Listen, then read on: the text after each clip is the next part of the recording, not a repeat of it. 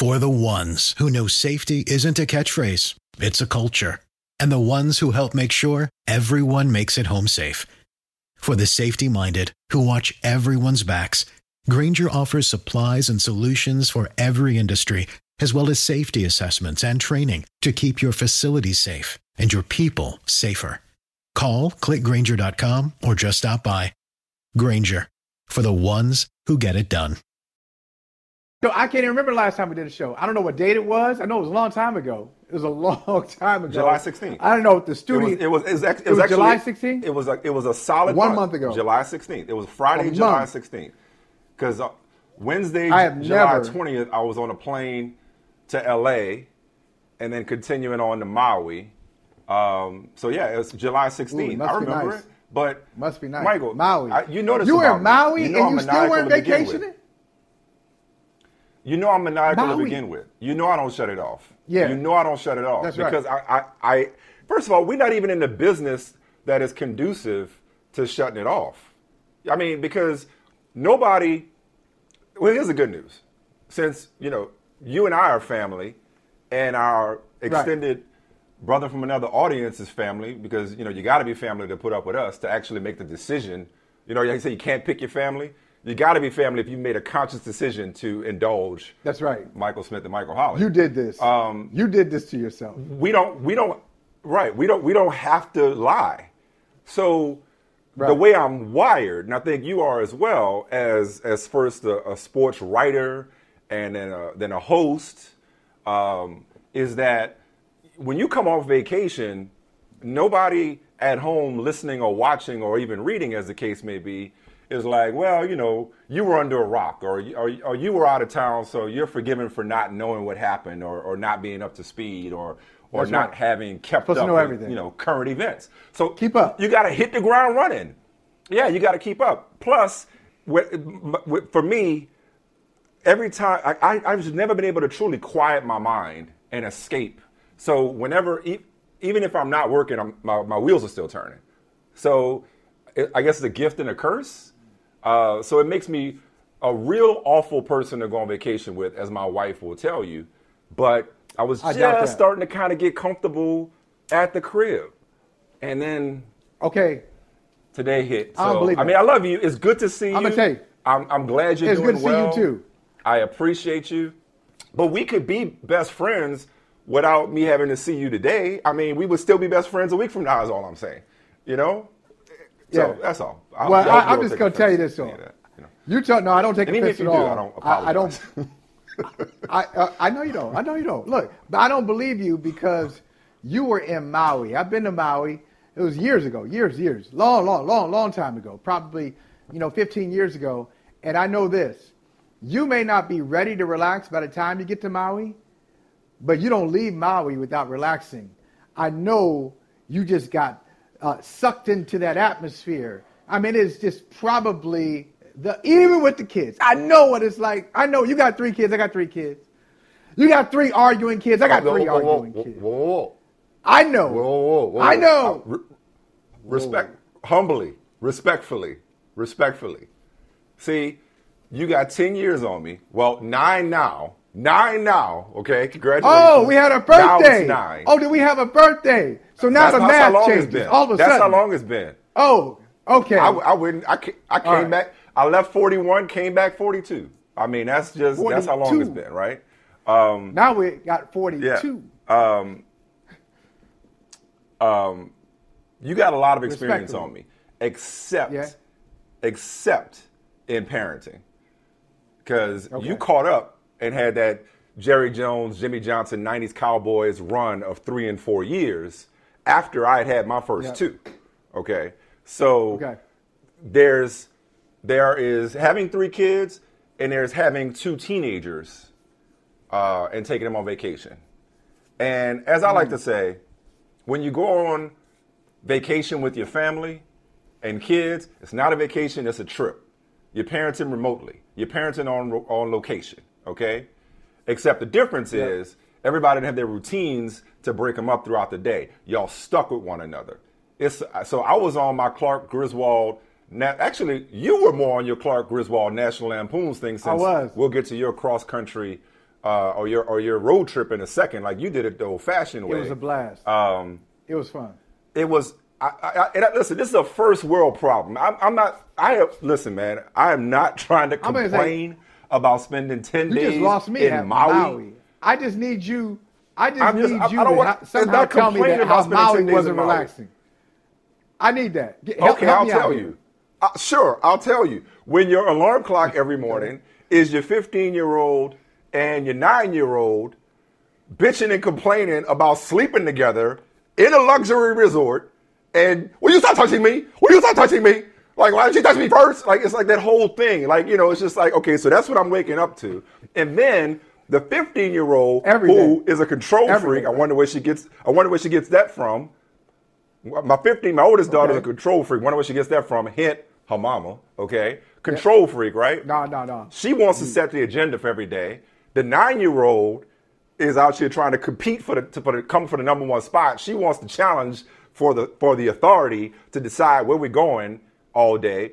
My son just like, this guy's going this way, this guy's going that way, and this guy's like, what do you want from me? Like, so my son is just like, okay, I just give me my chocolate chip pancakes and I'm good, and my shave ice and I'm good, right? So he was more neutral for the most part, but it was constant arguing. I might as well have been in stripes, bruh. I mean, the Olympics were going on and I was refereeing. It was like gold medal debating and arguing and bickering.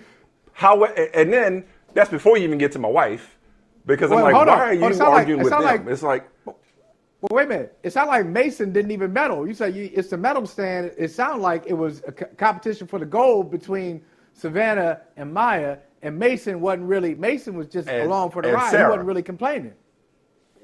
Here and there. He got in every now and then when he felt when he got in the mood. He got it.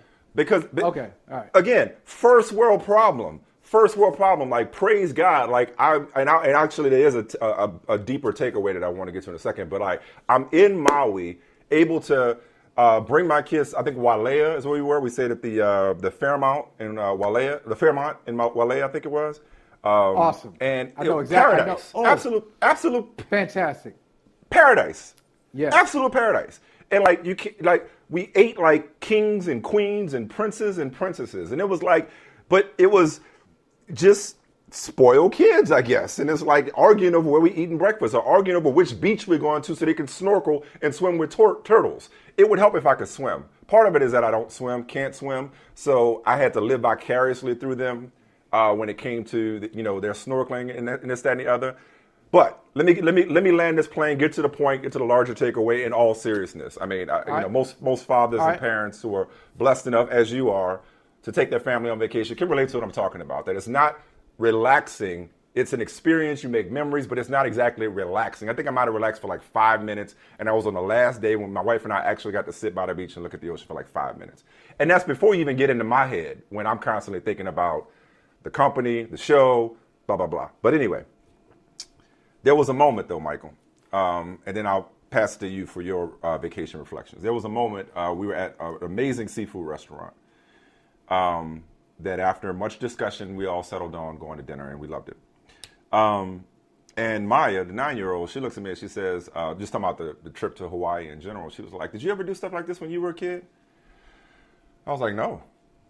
As a matter of fact, I didn't. And in that moment, it really hit me. I gained something that I've lacked quite a bit over the last few years, if I could be transparent and I could share. And that was perspective. And I've never been one, just like I'm not one to turn it off. I don't just turn it on when the red light comes on. I'm not one to turn it off. I'm not one to relax. I'm not one to rest. Shout out to Nas. Sleep is the cousin of death. Like, I'm always go, go, go. So I'm not one to stop and smell the roses. But it was in that moment, Michael, and then, ensuing moments when I'm standing on a beach and I'm watching my wife and kids swim in the ocean, or I'm watching my kids ride the waves on their boogie boards on the beach, right? And I actually was able to say to myself, and it's part of it is humility. Somebody even call it false humility, but humility. Some of it's just like focus. Some of it just lack of perspective, but I was actually able to say to myself for the first time, Michael, you did all right. you did all right for yourself. I said, thank you, God. Yes. And I said, you know what? Yes. You did all right for yourself. Like, this is what success looks like.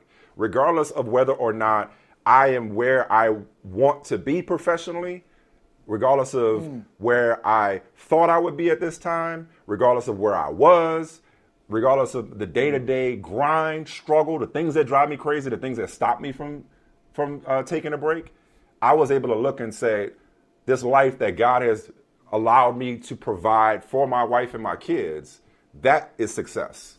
Like my wife said, did you enjoy yourself? I was like, I get my joy from watching my kids be happy and giving them experiences. So it may not have been the most relaxing vacation, but it was nonetheless a fulfilling vacation. And with that, Michael Holley, I will pass you the mic. Fulfilling and impactful, right? I mean, it was impactful. It had the impact on you that maybe you weren't even expecting. And, of course, like these things always work, Mike, through the voice of a 9-year-old girl. Your 9-year-old daughter had to just that question. That question kind of brings out the big revelation.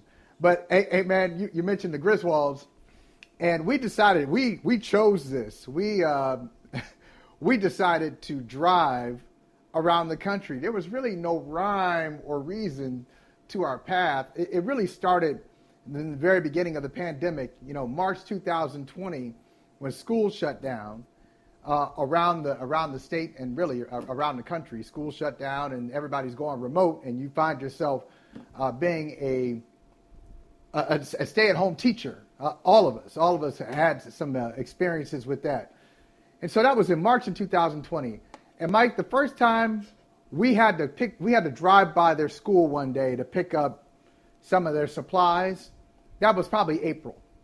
Because a lot of people thought in March that this thing was going to we were all so naive. You remember what you were thinking when you first heard, hey, a couple weeks away, and then we'll be back. Everybody thought they were coming back. So once we figured out that, hey, this is going to be our reality for the rest of the school year, we had to go by the school and pick up some supplies. This is where the road trip really started. The school is probably 2 miles from our house. We got into the car, we drove to their school, and Mike, they acted like we had driven to Disneyland because we hadn't left the house. They were so excited to get into the car, drive to their school. They were like, ooh, I remember this way. I was like, we only drove 2 miles. What's wrong with y'all? That was in April of 2020. By the time we got to July of 2021, I can tell you my kids, my wife, everybody was so ready just to go somewhere. We wanted to go somewhere. So we decided to take a road trip. Yeah. And we'll go from Boston to Cleveland. So Boston, Cleveland, D.C., Atlanta. No. Boston, Cleveland, D.C., New Orleans, home team. New Orleans to Atlanta, back to Boston. And then back to Boston. Jeez. Yeah. And the original plan was to go down, get to New Orleans, ship our car back to Boston, and then fly from New Orleans to Boston. Mm-hmm. On the way, we were having such a good time. We said, hey, why not? Let's just drive the whole thing. Let's just do it. Let's drive the whole thing. Forget about it. We'll take a flight. We'll take a flight another day, another time. We'll bank this. We'll take the credit, and we will drive. Kids were all about it. You know what? You're better than me on 2 levels. Quick interjection. You're better than me on 2 levels. You're better than me because you decided to drive that far with 3 kids in the back. My nerves too bad for that. Okay, that's number 1. Number 2, clearly you must be a better parent than I am because the reason my nerves are too bad for that kind of thing is because my kids could not behave and keep their hands to themselves for me to drive from, Connecticut for me, but Boston to Cleveland to D.C. to Atlanta to New Orleans, to Atlanta, back up to Boston. Bruh, that's you. And I'm talking, you needed more of a vacation. You needed the extended vacation more than I do right now. I love to drive, though. See, I love to drive. I told you before. Did you drive the whole time? Cross country. I drove Oni about never drove 90. Did you? No, she did. No, especially because we were crazy enough. We left D.C., went to the African American Museum. which is a story all by itself. Did you? A tremendous place. Yeah. Yes. So I haven't been since we left D.C. Oh, go. As a matter of fact, when you go, let me know. Did you see your boy? Because I'll go. I will Did go. you see your boy? I will go again. Which? Did you see your boy? Which boy? Me. Who? Who's Me. my boy? I mean, they might have took me out. Oh, you were in I might not. You're in the museum? I mean, not in it. Not like in it. Like, there's no like monument. There's no like, I'm not inducted in it. But like, no, it's like, no. When it might not be there anymore. I don't want to get you off track. But like when they first opened it up, there were these videos. There were these video components that accompanied the exhibits or what have you, and me giving my commentary on various displays. Hey. Was it? All right. Well, listen. I'm not in it. Well, next time, kind of a part of it. Well, next time we go Damian back. Thomas. I'm going again. I'm going. As a matter of fact, not only am I going again, I'm probably going 2 or 3 more times. And the next time I go, I'm going to devote like 3 days just for that museum. I mean, that's how incredible it is, and that's how profound that museum is. But we left there. We left D.C. and we said, "Oh, let's just go straight through," because our plans got through. We were freestyling, man. We were calling audibles. So the plan was not to go from D.C. straight to New Orleans. It was a plan to go from D.C. to Atlanta, which is long enough. We said, "No, let's just go straight to New Orleans, and then we'll hit Atlanta on the way back, where my in-laws live." And on that trip, I needed a little help. I said, "Oni, just give me a couple hours. Just give me a couple hours. I can refresh, and then I can go. I can drive like 8-9 hours without a break. I mean, I really love to do it." And so we did that thing. Overnight drive, kids slept. We wake up, it's like 6-7 o'clock in the morning. I said, "Hey, guys, look at the sign. Welcome to Louisiana." And we go into New Orleans. So it was crazy. But Mike, I'll tell you, I had one of those moments. How did you recover from all that? I was going to ask you real quick, how did you recover from it? Because my mistake on the back end was I took 2 red eyes in 2 days. Have you ever done that before? I took a red eye from Maui to L.A., and then that night took a red eye from L.A. to Hartford, and I was done for the rest of the week. So I'm just wondering how you recover. How long did it take you to recover from vacation? About a day and a half. Because we got back. Yeah.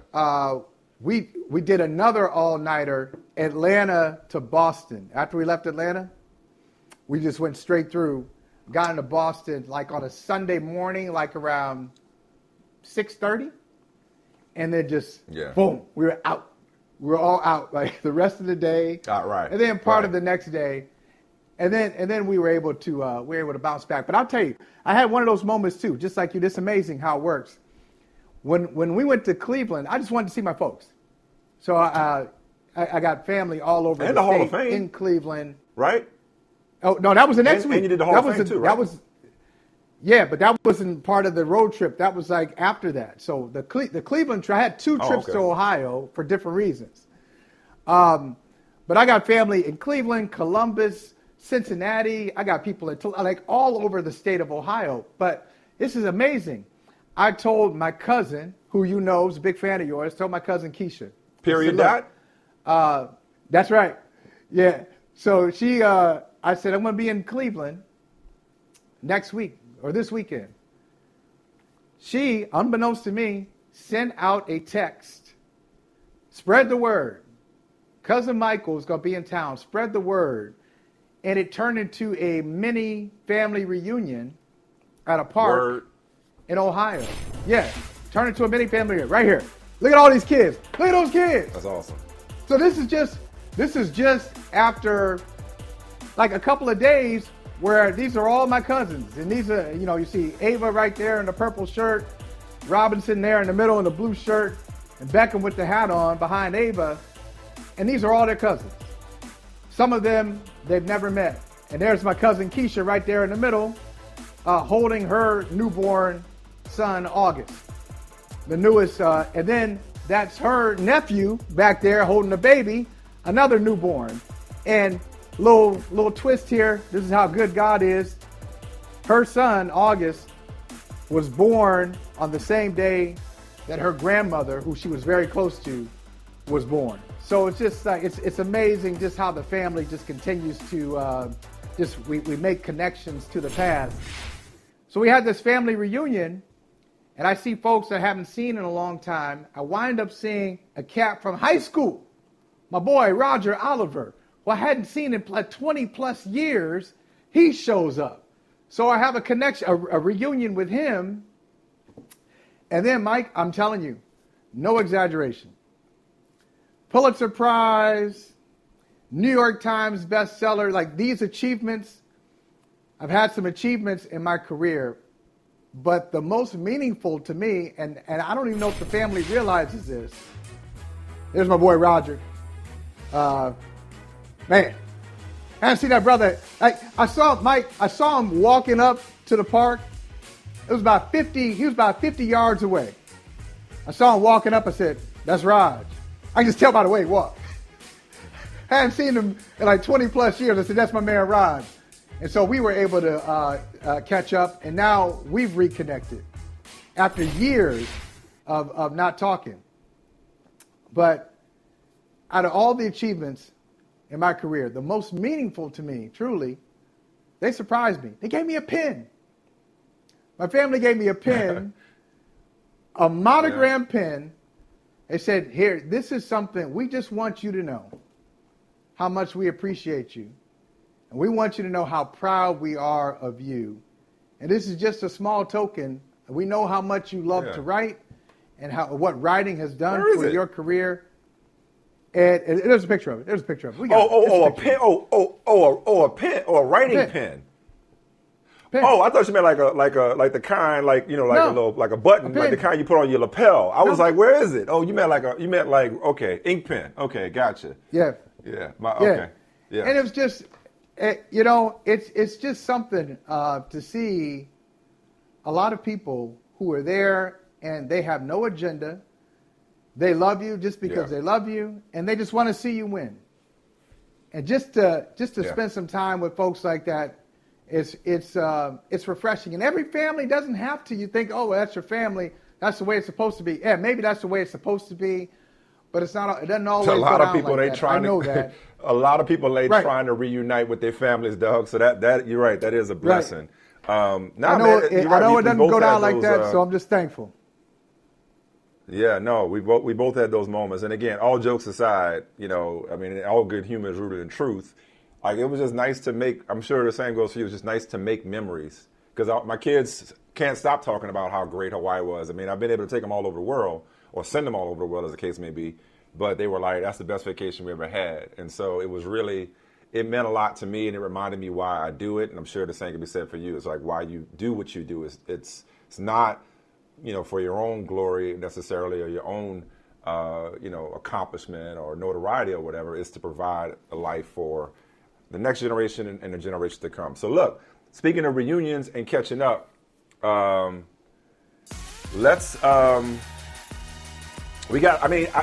torn because, you know, a lot's happened since we were gone. A lot is happening. So let's kind of catch up on what, you know, everything that we missed. But I don't want to, you know, like, let's kind of keep it current and keep it looking forward as best we can. So it's football season now. When we last left, this is how long it's been since we did a show. It was basketball season. The last time we talked was after game 4 of the NBA Finals. Not even 6, 4 of the NBA Finals. It's football season in this month. Tied at 2. It was 2-2 last time we talked. So we got a lot to catch up on. We'll take a break, but it is good to see you, man. It's good to see you. Good to talk to you. Hey, good to be back. Likewise, man. Got plenty to talk about. Treat Dad to the good stuff at Nordstrom Rack and save big. Father's Day is Sunday, June 16th, and Nordstrom Rack's got gifts Dad will love, up to 60% off. Shirts, activewear, watches, cologne, denim, and more. Find amazing deals on Tommy Bahama, Cole Haan, Original Penguin, and Vince. Great brands, great prices. So get to your Nordstrom Rack store now and make Dad's Day with gifts up to 60% off. Dietz & Watson's been making meats and cheeses the right way since forever. What's that mean? It means never cutting corners, ever. It means cooking, not processing. It means our Virginia brand ham that's cooked to perfection, then twice baked to layer the flavors. It takes more time, but you can taste the difference. We come to work every day to do it the right way, even if it's the hard way. Because if it's not right for us, it's not right for you. Dietz & Watson. It's a family thing since 1939. Look around. You can find cars like these on AutoTrader, like that car riding your tail. Or if you're tailgating right now, all those cars doubling as kitchens and living rooms are on AutoTrader too. Are you working out and listening to this ad at the same time?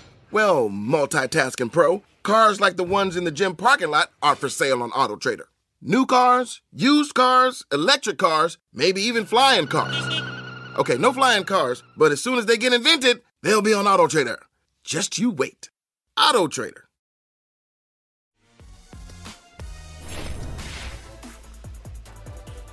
Mike, there it is. The Jacksonville Jaguars, they earned it last year. They were so terrible. They earned the number 1 pick. Trevor Lawrence, this is what they were playing for or not playing for. And that jokester, Urban Meyer, still hasn't officially named Trevor Lawrence the starter. I don't know what he's waiting for. Like Gardner Minshew is go give him 4 wins, and Trevor Lawrence go get him 3.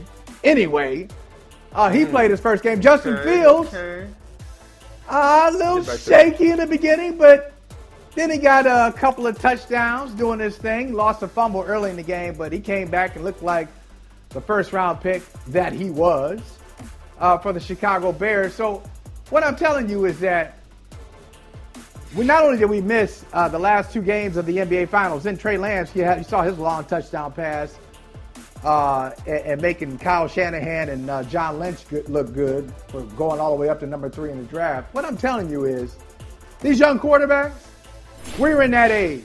These young quarterbacks are doing a thing, and I didn't even show you anything from Mac Jones, who, for my money, is the starting quarterback for the New England Patriots. He's going to start on September 12th, first game of the year. They haven't announced it, but I'm telling you, the best quarterback for the Patriots is Mac Jones, who they drafted number 15. Wait, hold on. So, just to be clear, because you got that kind of credibility, is that what you're being told?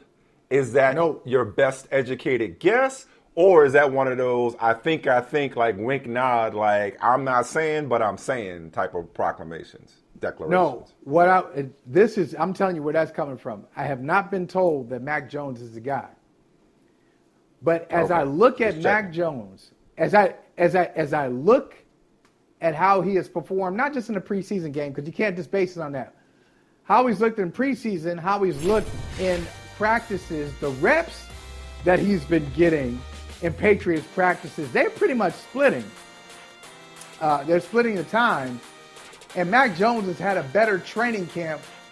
Just objectively, he's had a better training camp than Cam Newton.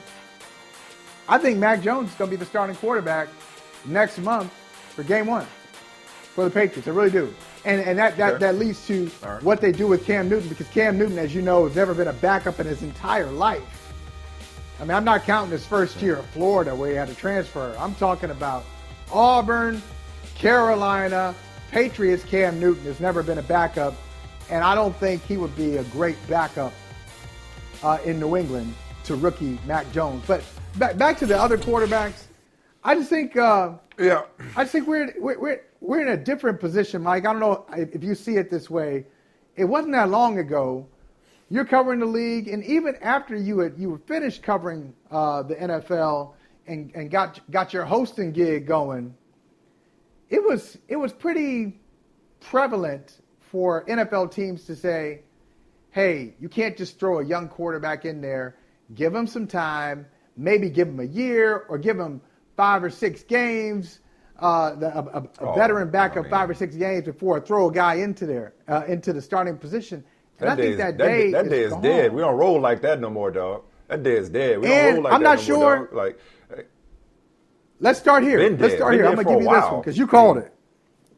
Because you called this that one. Ryan. This is why I want to start. We're there for a while. I'm going to pass this to you. I'm going to pass this one to you. I want you to start right here. You predicted that the 49ers would take Trey Lance. Just based on everything that you saw, you thought that Trey Lance would be the guy. But it seems that Jimmy Garoppolo is a starter and Trey Lance is going to be learning. Do you still feel that way? I mean, if that day is dead, Do you feel like Trey Lance is going to be the guy in 2021? In 2021? Sometime in 2021. Yeah. I mean, Kyle Shanahan has already said that he's going to play. Here's the thing, man. Let me tell you another day that should be dead. I'm going to answer your question, but I want to speak to broadly what you're talking about. So these young guys for a long time, this is not new. For a long time, these young guys have come into the league more ready to play and ready to play sooner than their predecessors. I mean, hell, who can forget Cam Newton's first game? I think it was against Arizona. Threw for like damn near 400 yards or something like that against Arizona. First time. Great. When everybody thought, Cam Newton coming from that offense at Auburn is going to need some time to adjust. He comes out rookie of the year. He was unbelievable. I mean, a lot of these guys are ready to play right away. But it doesn't mean that they have to play right away. So whether or not Mac Jones, Justin Fields, whether it's Mac Jones to Cam Newton or Justin Fields to Andy Dalton or Trey Lance to Jimmy Garoppolo, and Garoppolo was more about a money thing, and it just didn't seem likely that the Niners would keep him at, $25 million if he and Trey Lance were equal. And the rule of thumb, as you know, at every position is that if you got a young player and a veteran player equal, you play the young guy. You play the guy with the upside. I mean, that's common sense. That's default, right? So if Trey Lance is right there with Jimmy Garoppolo, there's no way you're gonna play Jimmy Garoppolo. You play Trey Lance. It doesn't matter if they start week one. Like with Justin Fields, as great as Justin Fields looked in his first preseason game, and as slow as the game seemed to him because he's practicing against the Bears defense, whether he plays week 1 or week 11, the takeaway for all of these guys, for the most part, in their preseason debuts and in training camp, is that it doesn't seem like these teams missed. At least right now. It doesn't seem like the game is too big for any of them. They don't seem lost. Right. And remember, going into the draft, we talked about the fact that the math, history and the math just says that not only teams will get it right, not everybody's going to get it right. Somebody is going to miss in the first round. More than one is going to miss in the first round. I love this. I love this highlight. And they still could. And that's a great throw. And look, and they still could. It is. They still could miss. It's one preseason game, and you don't want to overreact. But based on the information we have right now, it looks like these teams all got keepers. And whether they play in week 1, week 5, it doesn't matter. It doesn't matter. But specifically, I would love to, because they're going to play sooner rather than later. And when they do, they'll be ready. So it's nothing wrong with taking your time with these guys. Nobody, there's somebody told me a long time ago, a coach told me a long time ago, there's no shelf life for quarterback development. So there's nothing wrong if you decide to wait a couple of weeks. Now, you may look back and say, a la Tyrod Taylor and Baker Mayfield a couple of years back. Why? But you may look back and say, why were they wasting time? Or even Tyrod Taylor and Justin Herbert last year. Because remember, Tyrod Taylor was going to play until the doctors punctured his lung, and then Justin Herbert looks like the next big thing. So these coaches may look back and say, okay, you played it too safe. Once upon a time, Bill O'Brien, I forget, who was he starting ahead of Deshaun Watson, his rookie year? I forget, some stiff. I forget the guy's name. I was going to say, it might have been, it wasn't Hoyer? Was it, he's had so many players. It wasn't Hoyer. He had, I forgot who it was. From Penn State? He has so many. It might have been, but it was somebody that was like, wait, why was Deshaun Watson not playing in the first place? My point is this. It's like, you may look back and say, it was Mallett. I think it wasn't Mallett. It was not Mallett. It was not Mallett. Okay. There's a joke here. Insert joke here. Anyway, I'll save it. It's too easy. It's low-hanging fruit. I don't even need to say it. Point being, it's like they may look back and say, they should have started them from day one, but there's no harm in taking your time and playing them when you're sure they're ready, which is why, and I'll give it back to you with this point. I want to come full circle with how you started it. You were like, I don't know what Urban Meyer's waiting on to name Trevor Lawrence a starter. Right. Maybe I'm Maybe I'm naive. Maybe I'm naive. Call me naive. Call me gullible. Okay? Call me gullible. And I, unlike you, am not a Buckeye. I am not beholden to Urban Meyer. Okay? And he's had quite a few mistakes already, getting it twisted that this is college ball. But let me say this. Once upon a time, I used to love. I'm obsessed with lower thirds. I'm obsessed with lower thirds. Yeah. I have not watched any television. I tried my best to just not watch sports during the vacation as best I could. But there's no question that I'm sure people have used it. If they didn't, they missed a golden opportunity. Because when Gardner Minshew said that he has not moved his bowels because number 2 is not an option, and then Urban Meyer said that it was a competition between Gardner Minshew and Trevor Lawrence, I would have immediately been like, who's more full of it? Gardner Minshew or Urban Meyer? Like that's just too easy of a lower third. That's the question. Who's more full of it? Gardner Minshew or Urban Meyer? But here's why I believe Urban Meyer. I believe him. I take him at face value. I take him at his word when he says that it's an actual quarterback competition because Gardner Minshew is no slouch number 1. Dude completed like 66% last year, has got like a 37-11 touchdown to interception ratio over the last 2 years. His teammates love him. He is not a scrub. I mean, they had an opportunity to get a generational quarterback, but quarterback was not their biggest problem. And Urban Meyer, you know this, you talk about Cam Newton has never been a backup. Urban Meyer's never lost. Urban Meyer doesn't know what it's like to lose. And you said off the top, the Jaguars earned it. They earned that number 1 pick. Urban Meyer trying to win games. And again, I might be gullible. It may be a Jedi mind trick. You know, I heard you tell jokes about me. No, you didn't. Well, maybe I didn't. He might be trying to just like make Trevor Lawrence earn it to establish a culture in Jacksonville that it doesn't matter where you were drafted or what you've been paid, that, hey, everybody's got to earn their spot when we all know that it's Trevor Lawrence's job. Maybe that's the case. Maybe it's just his PR. Never believe what these coaches say. I get all of that. But I tend to believe that Urban Meyer wants to win and win now. And if Gardner Minshew gives him the best chance to win right now, even if it's for 2 weeks or 4 weeks, then I think that's the direction he's going to go in. Right. Because like I said, who cares if Trevor Lawrence doesn't start game 1? Peyton Manning started game 1. Who cares? You know who did not start game 1? But you know who did not start game 1? Eli Manning. Patrick Mahomes. Because they had but they thought was a washed-up Kurt Warner keeping the spot warm for Eli Manning, who was as pro-ready as anybody coming out of Ole Miss. So this developmental game with quarterbacks, there's no sense in rushing them, and there's no harm in taking your time and letting the veteran that you sign. Matt Nagy, same thing. Stick with Andy Dalton. Why not? Justin Fields looks ready, but what's the harm in sticking with Andy Dalton for a game 2, 3, 4, whenever? Why not? Make sure they're absolutely ready. Man. And if you second-guess yourself, I'd rather second-guess myself with playing somebody too late than too soon. Put it that way. Look, man. Couple things. One, it was Tom Savage. It was Tom Savage who started over Deshaun Watson in Houston. Tom Savage. That's one. Thank you. Two, I got the hot takes going today. I got the hot takes going because there's something. Nobody told me this. I just got a feeling that I'm going to give Urban Meyer about 18 months. I'm going to give him about a year and a half before he flames out in Jacksonville. Man, you too much of a college guy. This is the pros. Man. You can't. Gardner Minshew over Trevor Lawrence. Quarterback was their biggest problem, Mike. I'm sorry. It was their biggest problem. If it wasn't their biggest problem, maybe they would have put a for sale sign on the number 1 pick in the draft, and they would have done what's best for the franchise. I didn't say they had their guy for the rest of. That's their biggest problem. And you're Urban Meyer. Go in there. I know you're trying to win, but you're also trying to develop this generational quarterback. Don't overthink this thing. Why not? Why not start Trevor Lawrence? Why? What difference does it make? Week 1, week 5? Yeah, it makes a difference. You're building a culture. And if you're Matt Nagy, I'll get back to Urban Meyer in a second.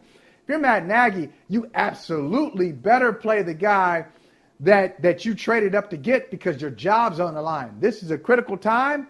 Y'all already blew it. You and Ryan Pace, y'all blew it by trading up for Mitch Trubisky, not just drafting him. They traded up for Trubisky. That's 2 strikes right there. That's 1 miss and 2 strikes. You better get this one right. Why the rush? And why do you have to play Justin Fields right away? Why do you have to? Because if he deserves to play, that's one thing. He's still attached. He's going to play eventually. Just to be clear, I'm with you on needing them to play sooner rather than later. But explain to me why they got to start game one. Same for Mac Jones. Why they got to start game one? If your job's on the line every week, starting in week one, who do you want to roll with? Who do you want to dance with? You want to dance with Andy Dalton? The guy that can win games. Or you want to dance with, okay, how many games? Don't play that political crap. Don't play that political crap. It's not political. No, don't do the thing where it's like, oh, we got an excuse for sucking because we played a young quarterback. Don't do that thing. If your job's on the line, it buys you more time if you play a young quarterback. Don't do that. Don't do that. I'm going to throw him out there. I'm going to throw him out to the Wolves in week one. I think already, if Justin Fields is not better than Andy Dalton right now, I got bigger problems. If Gardner Minshew is better than Trevor Lawrence, I've got problems. No, give me Trevor Lawrence week one. No. Give me Justin Fields. That's not the same thing. I'm going with the guys. That's not the same thing. No. Wait, hold on. I can take exception with your verbiage there. Like your word choice, your diction in this conversation. If Justin Fields is not better than Andy Dalton right now, I got a problem. Like what? You missed? He's a bust? I got a problem. Yes, because one preseason game into his career, he's not better than Andy Dalton. And it's not about being better than Andy Dalton because he's more dynamic than Andy Dalton already. You see that game one. Trevor Lawrence has more natural ability than Gardner Minshew. We know that already. Trey Lance brings a dimension to the Niners offense that Jimmy Garoppolo does not. But that's why they went and got him, namely availability. I'm saying the veteran guy may be the holdover, may be the guy with the better command of the offense and the guy who can win games in the short term while the young guy develops over a few games, half the season, whatever. I don't he may live be better my life to for the short execute, term. orchestrate the offense right now, and that's the benefit. That's the best thing for your team, and it's the best thing for the young quarterback. Now, most of these guys should be able to take their lumps and survive. Most of them should be able to take their lumps and survive. I also don't buy any idea of a guy getting ruined because you threw him to the wolves, as you said. Nobody got ruined. He's shell shocked. He's not going to be ruined. He's not going to be ruined. Won't. No, I don't. I'm with you. Because he's too They good. won't. He's too mentally tough. I'm saying there's no clock. Nobody's on the clock. Nobody's on the clock to be like, oh man, we drafted Trevor Lawrence number one, and if he don't start week one, then we missed. Like Gardner Minshew is no slouch. First of all, I've always been a Minshew guy. I've loved him since Washington State. I like Gardner Minshew. I like him a lot. No, he is. If he outperforms Trevor Lawrence, he's a backup. He's a backup quarterback in this league. He's not the long-term answer. So he's not a slouch. He's not a slouch, but he's also not a starter. And you drafted Trevor Lawrence number one overall. Put him in there. You're the Jacksonville Jaguars. Expectation. You have really no expectations. There's no reason, Urban Meyer, to put Gardner Minshew into the starting position and to have Trevor Lawrence sit there and learn from Gardner. Really? Put him in there. Let him play. Just learn from. And if he process things from a certain perspective. Look, Trevor Lawrence in particular, it would be. But on the field, it would be disappointing. Prepare as a starter. I will agree with you here. It would be disappointing if Trevor Lawrence were not to start week one, given how pro-ready he has been proclaimed to be for the last 3-4 years. I don't know what it's been. He's been the second coming of Peyton Manning. His whole life. So that would be disappointing, but not detrimental. Not detrimental to the development of the organization or the development of the player. I don't think it matters. Like, go back as long as you want through all the great quarterbacks. The greatest quarterback of all time, and I know it's not the same thing. I know they came into the league under different auspices. I get that. Under different circumstances, I get it. But the greatest quarterback of all time through 3 passes is a rookie. You know? The other guy in the argument for the greatest quarterback of all time sat for 3 years. Who's the greatest? I don't know. Who's the greatest quarterback of all time? I don't know. I know who I think it is. But I just wonder who you think it is. Admittedly, I've walked the fence on that one. I would say. Admittedly. Who are you talking about? Who is it? I'm talking. Do you know who threw 3 passes as a rookie in 2000? You know who that was. Okay. Okay. All right. Yeah, and he used to talk to you all the time. You don't want to talk to him.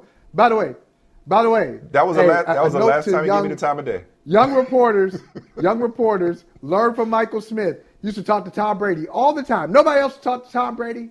Michael Smith, you go over and talk to the young kid. I'm going to talk to Brady. He's a fourth quarterback in 2000. Who keeps four quarterbacks? Right. Today, nobody. Fourth quarterback, Michael Smith, go over and talk to him. Just because. That's good reporting. Anyway. All right. Let's speaking of good reporting. Segue. It's like riding a bike. Charles Robinson from Yahoo. Throw it up. Coming up.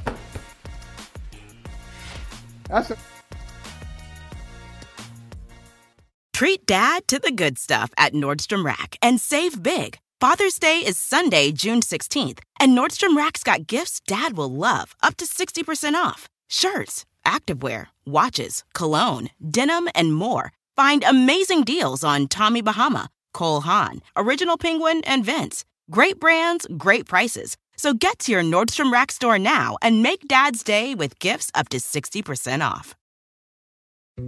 Dietz & Watson's been making meats and cheeses the right way since forever. What's that mean? It means never cutting corners, ever. It means cooking, not processing. It means our Virginia brand ham that's cooked to perfection, then twice baked to layer the flavors. It takes more time, but you can taste the difference. We come to work every day to do it the right way, even if it's the hard way. Because if it's not right for us, it's not right for you.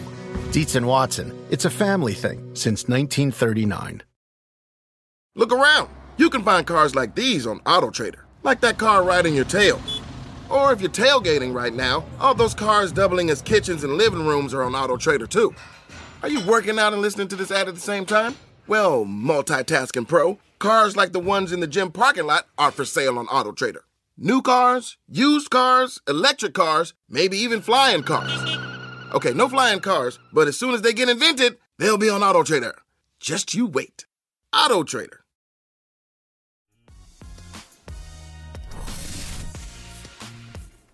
All right, let's bring in somebody who knows what he's talking about. Charles Robinson from Yahoo Sports and the host of You Pod to Win the Game, the NFL podcast at Yahoo. Good to see you, man. It has been a long time. Golly, so much has happened. Go ahead. I know you hold it. Go ahead, Mick. Go ahead. Go ahead, Charles. I know. I see the look on your face. You got it. Get it out. Get it out the way. Michael Smith and I are growing our playoff beards here. We're deep into this. I'm just riding this thing. I'll see where it takes me. Let's not, It's a good look. It's a good look, Charles. If you had to call it, give me a call. Michael Smith looks like. What's he look like? I know you got somebody in mind. I told you during the break. He looks like Lawrence Fishburne in Higher Learning. Professor Phipps. I love it. Lawrence Fishburne. Oh, man. The beard is really hasn't changed that much. It's really the hair. You switched up the hair a little bit, and you got the juice and berries going up in there. I mean, it's no, nice. Nothing, man. It's just that's just normal. That's just natural. I listen. I ain't got a whole lot going for me. At least I got something going up top. Speaking of higher learning, Charles, I was just schooling Michael Holley on the fine art of developing young quarterbacks. Some people say. I don't know how much you were able to, how much you heard that, but I was just trying to explain to him that as ridiculous as it sounds, I mean, Gardner Minshew holding his bowels, as much as Urban Meyer sounds like he's full of crap, suggesting that this is an actual quarterback competition, I actually see the logic in it. I see the logic in trying to win games, and I just don't think that there is a rush. As pro-ready as these quarterbacks are, I just don't think that there's a rush to get them on the field. Most of them look good in their preseason debuts. So I guess first question to you is a broad one, but take it where you like. First question is how you going to win? Here's the first question. Let me ask it for him. How you going to win games with Gardner Minshew? Okay, that's the first question. All right. Well, how are you going to win games in 2023? But within that, though, but just whether it's Lance, whether it's Fields, whether it's Mac Jones, who Michael thinks is going to start for the Patriots week 1, Lawrence, and who am I missing? Missing one other rookie. But point being, and Zach Wilson. Just give us your overall assessment, what you're hearing, what you're seeing. about these first-round picks and their progression to this point? Well, first and foremost, I am a victim of this too, or a perpetrator of it, I guess I would say, not a victim, a perpetrator. I always tell myself, don't get too excited, with what you see in the preseason, particularly the first preseason game. And then the preseason game happens and I lose my mind. I'm like, oh my God, he looks so great. This looks so great. And then, what else you gonna write about? Well, I always remind myself later, they're not facing anything conceptually that's even close to what they're going to see in the regular season. They're throwing against players who are not going to make a 53-man roster.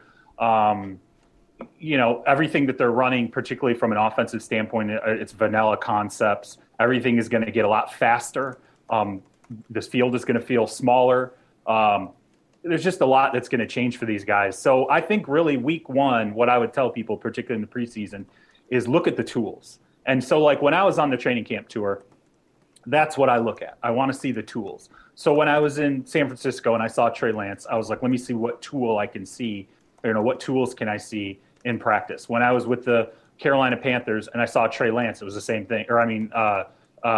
Not with the Carolina Panthers. I'm sorry, the New York Jets, and I saw Zach Wilson. It was the same thing. Let me see what the tools are that Zach Wilson is bringing to the table.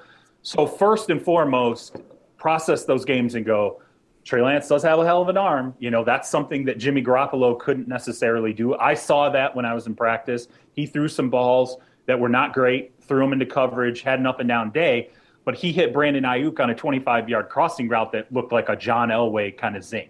And he had set up on platform, and I'm like, okay, when he gets time and he can get his feet under him, he can absolutely gun it. And the play you're showing now, he's rolling to his left, he's throwing across the field, hits his man in stride, insanely long throw, perfect, looked fantastic. But again, is that a breakdown he's going to see in coverage? Probably not in the regular season. So when we're talking about the veterans versus the young guys, I think one of the questions you have to ask yourself is, can a coaching staff create value with the veteran that's still there, which I think there's value to be gained there with Jimmy Garoppolo. I think you can get something for him later. I think he is valuable still to that franchise in the future. Gardner Minshew, I'm sure Urban Meyer is sitting there going, he's young enough, he's got enough talent that maybe there's some value we can parlay down the line. The Jets don't have that. There's it's Zach Wilson, okay?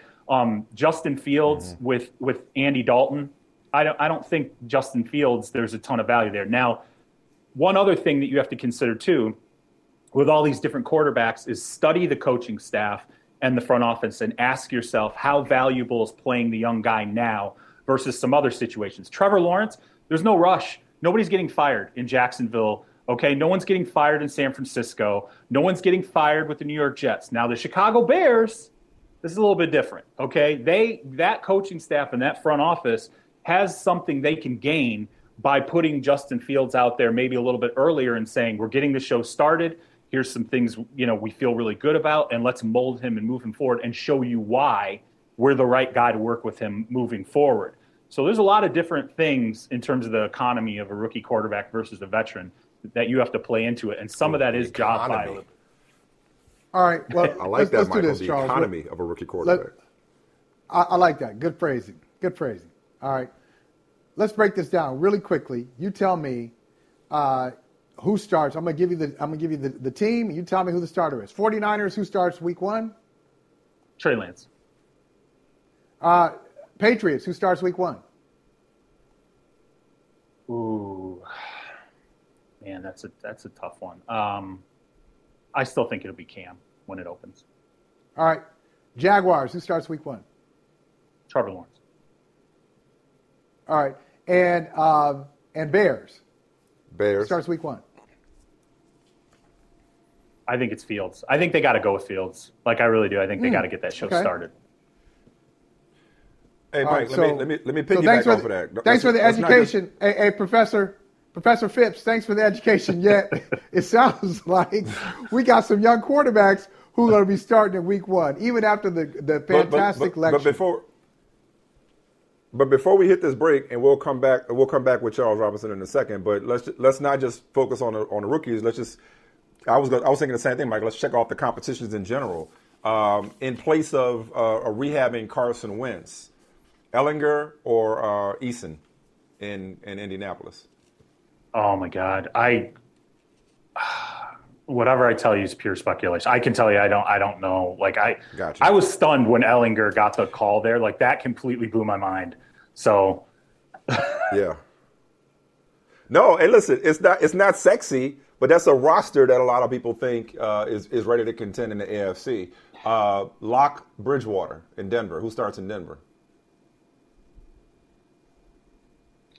I think, and based on being in that camp, I think that they want to go with Bridgewater, but the reality is Locke he takes shots and he's gunning it, and I think they are going to want to get another look at him. I know Bridgewater is that staff's guy. I know he is, but I don't think he's done enough to convince them that they should not get a look at Locke. I said coming out of that camp, I believe both of these quarterbacks will start at some point in this season. Would you say the same? And lastly, I believe this is the last kind of QB question. Would you say the same about the Saints? Does it end up being more of Taysom Hill, even if Jameis Winston is the actual starter? No, I think they really want Jameis to start because it keeps both of those guys on the field. If Taysom's the starter, like they'll tell you that. I mean, they might not say it publicly, but when you talk to them privately, they will straight up tell you one direction gives us one guy we know we value on the field. Another direction gives us two guys we value on the field. We want as much value on the field as possible, and that's Jameis starting and Taysom kind of filling the role that he filled previously with Drew Brees.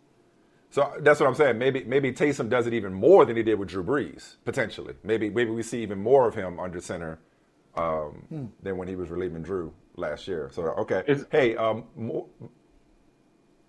What were you about to say?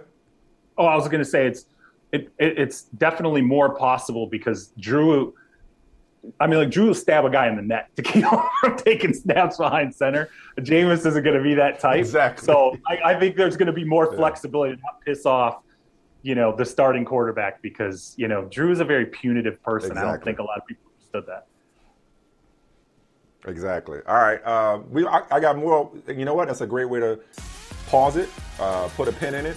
We're going to take this break, reset like we normally do for the top of the hour. I want to come back to the Saints and some of your reporting on that Michael Thomas, Sean Payton drama after the break.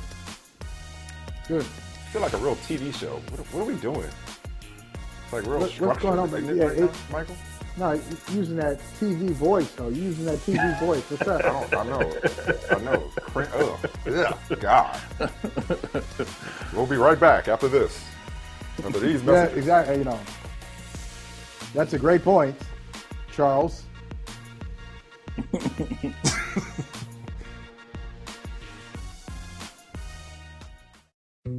Dietz & Watson's been making meats and cheeses the right way since forever. What's that mean? It means never cutting corners, ever. It means cooking, not processing. It means our Virginia brand ham that's cooked to perfection, then twice baked to layer the flavors. It takes more time, but you can taste the difference. We come to work every day to do it the right way, even if it's the hard way. Because if it's not right for us, it's not right for you. Dietz & Watson, it's a family thing since 1939.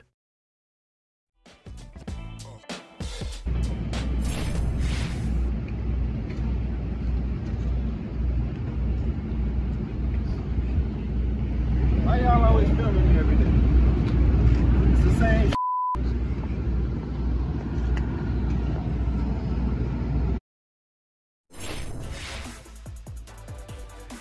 Well, we thought when we left a month ago, Michael, that by the time we came back, Deshaun Watson may have a new team. And even though the NFL has said he's free to engage in team activities, he's not on the commissioner's exempt list even.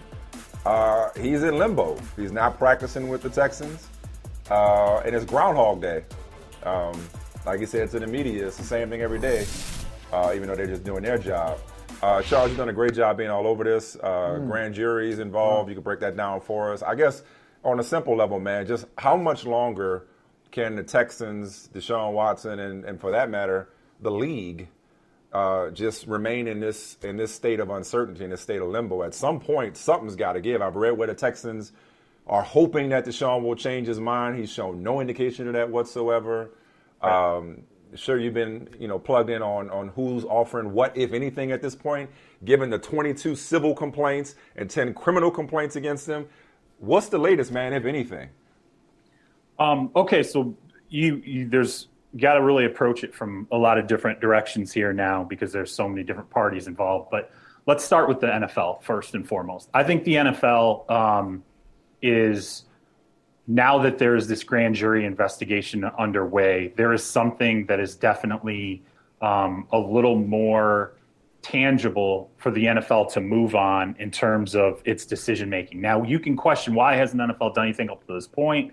Where's the NFL's investigation at, particularly if it's talked to at least 10 of these women that are alleging sexual misconduct by Deshaun Watson.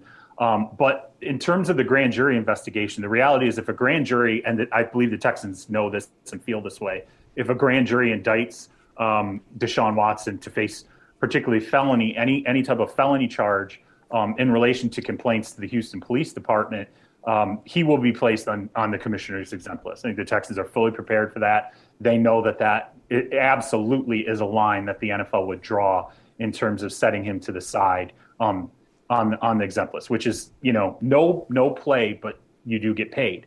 So that's from the NFL standpoint. I think from the Texans standpoint, now I went through camps in Denver, I went through Philadelphia, and I went through Carolina. And I can tell you that these are three teams that all have either residual or current interest in Deshaun Watson.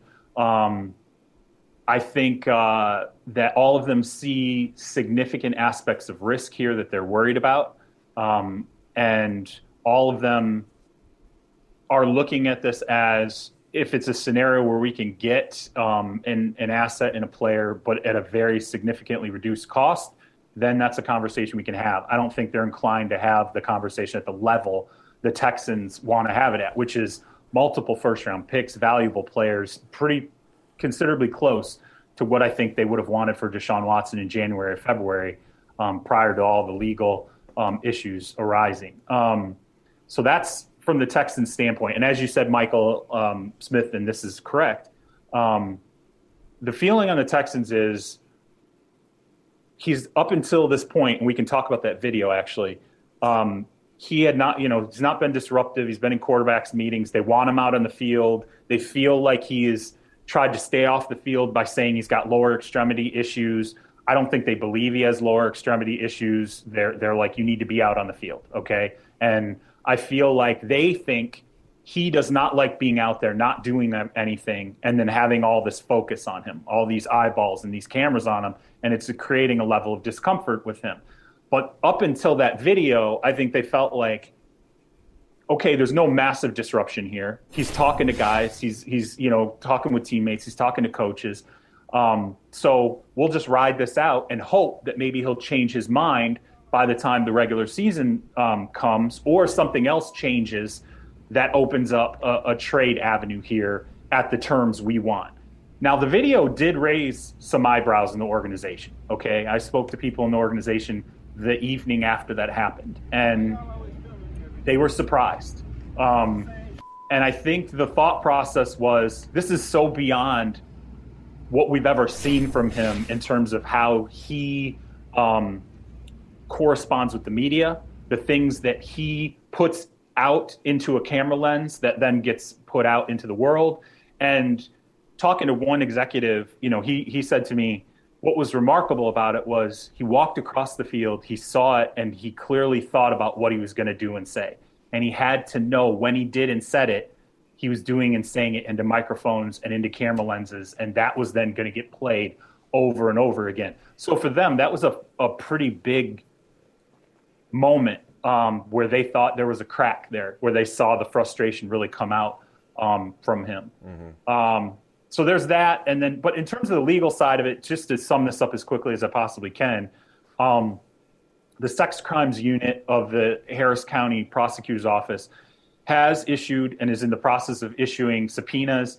It's interesting because behind the scenes, everybody seems to have a different read on what this means. And if you talk to the legal camps, if you talk to sources that are familiar with the Harris County Prosecutor's Office, everyone's sort of saying, well, they have their own story for what they think this means. And, will the alleged victims testify? Will it just be information that they're seeking in terms of electronic communications, whatever written evidence that they can get in their hands to potentially put in front of a grand jury? I can tell you this, I don't think it's sorted out and easily fits into any boxes legally right now, because everyone seems to be, I guess, sort of absorbing it differently in terms of how serious they think it is. And I will say this, the closer you are to Watson, the less serious you tend to believe this is. And the further you are from Watson, the more serious you tend to believe this is. That's interesting. All right, so let's just go to the top shelf here. And this is not a simple story, but I'm going to take it to its simplest point for NFL fans, as far as NFL fans are concerned. Simplest point of the story. Where do you think Deshaun Watson most wants to play? And what team do you think is willing to go all out or to sacrifice the most for Deshaun Watson? Maybe that's the same team, or maybe those are two different answers. I think that the Miami Dolphins is where he wants to play. I think that the Houston Texans would never let that happen. I think that the Houston Texans have a level of animus toward the Miami Dolphins at this point. I think there's a feeling, unless the Dolphins were to give a full 100% offer in terms of his value, right, I don't think they want him to be in the AFC. I don't think they want him to be in Miami, because I think they know he wants to be in Miami, and they are afraid of the message that will send to other people in the locker room that, hey, look at all this stuff that Deshaun's going through. Look at what he's done on the field with us. How he's doing this hold-in, how the stuff in front of the cameras, and then they send him to Miami. I think they think, well, what does that say to all the other guys? That, okay, here's all these things he did, and we still gave in to what he ultimately wanted. So I really believe I was told 0% chance Miami. I think that only changes if the offer is just drastically different than what they're seeing anywhere else. Denver, wow. I can tell you Kareem Jackson is telling people in Denver that he wants to be in Denver. I think Denver, very low percentage chance, because, again, the Houston Texans do not want to have him in the AFC. Philadelphia, I'm also hearing inside the Denver Broncos that he doesn't want to play in Philadelphia. I cannot confirm that, but that's what the Denver Broncos seem to think. Philadelphia, I think, is a very interesting team, because I think they are very, very interested. I think they will do a great deal of work on Deshaun Watson, and I think they have a general manager in Howie Roseman who is willing to be very aggressive if he sees that Jalen Hurts is not necessarily working out the way that he hopes. I think there is an element of them being willing to be aggressive and eventually maybe getting to the point where that offer is where it needs to be. Carolina is very interesting to me. Carolina, I will tell you, I feel like is saying all the things to slow play it and indicate that they've got their quarterback in Sam Darnold. They're trying with Sam Darnold, and that they are not actively interested in Deshaun Watson. All of that said, I truly believe this comes down to David Tepper. And if let's say Sam Bradford struggles throughout the preseason and really it's just not happening, I think David Tepper is an aggressive enough owner that he would think long and hard about if Deshaun Watson was available, and discussing all these other things that are going on with Deshaun Watson in terms of the legal ramifications, the 22 civil suits, the potential grand jury. I think David Tepper, if he feels like they are failing at quarterback, would continue to consider Deshaun Watson. We got one more thing we want to hit with you before we hit this break and let you go. We appreciate your time, Chuck, as always. I do want to add one footnote to this. I don't know if, Charles, I'm sure you saw it. Mike, I don't know if you got a chance to read it. Jenny Vrentis' article in Sports Illustrated with the two of Deshaun Watson's accusers criticizing the NFL. The league needs to institute an investigation into its investigative practices, because how basic and elementary is it?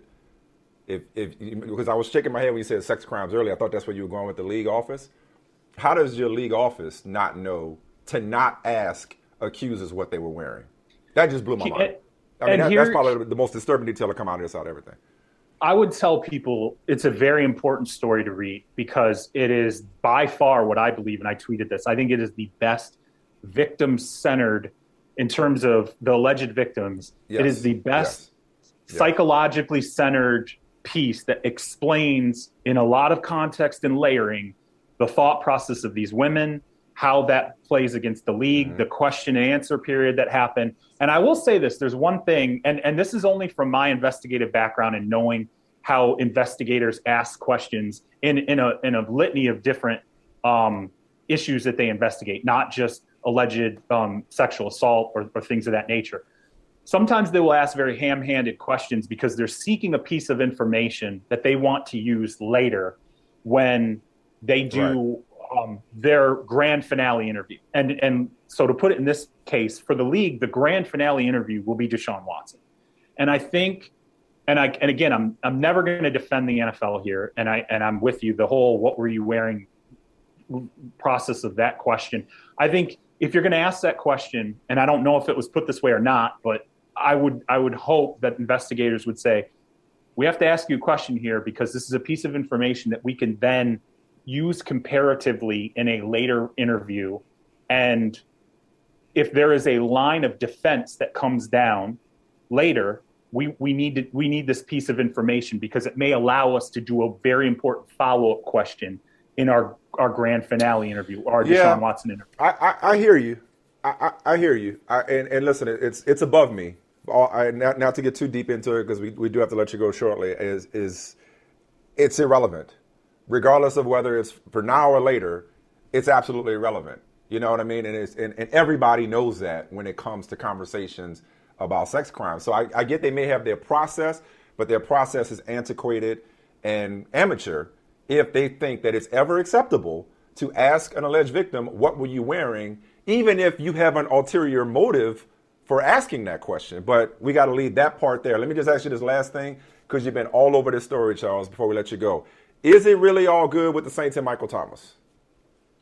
Yes. They had a meeting that you reported on, right? Yeah, absolutely. I mean, all good's a relative term. You know, Michael Thomas is he's an emotional guy. He is. And Sean Payton, frankly, is an emotional guy. And I think that's part of what supercharged this, is that you have two individuals who very much want to be successful in their own ways and also together. I think individually they want success. I think they want joint success. And then the way things unfold in the offseason, I think lack of communication played into it. But from what I understood, all this process that came out with him on social media and Sean Payton questioning when a surgery should have taken place, I think that what drove it to the heights was the fact that they weren't communicating at the time. I think they were both very emotional and needed to tell each other how they felt about some things, hadn't done it. And I think what I was told, how the meeting came together, is both sides were sitting there going, we want to fix this. Like, we need to talk to each other. Both sides wanted it. And again, what I reported was that, you know, they had a meeting, it was productive. I had two sources telling me that it was sort of a clear your air sort of moment where they had that communication and both realized, like, hey, let's like fix this. Like, how can we do this? Now, it doesn't mean it's fixed forever, but it means that the things they weren't communicating on that caused the problem, at least initially right now, I think they've communicated with each other and cleared up a little bit of what was emotional. Can we communicate with you later this week? Because I know, Michael, I don't feel like we covered everything we need to cover with y'all. Okay, let's double dip this week. We got 4 weeks worth of stuff to catch up on. Sure. All right, cool. We'll hit you up later. All right, thanks, guys. All right, man. Appreciate you, dog. We can do that. Hey, Mike, you in charge of the salary cap? Yeah, let's do it. No problem. We can do it.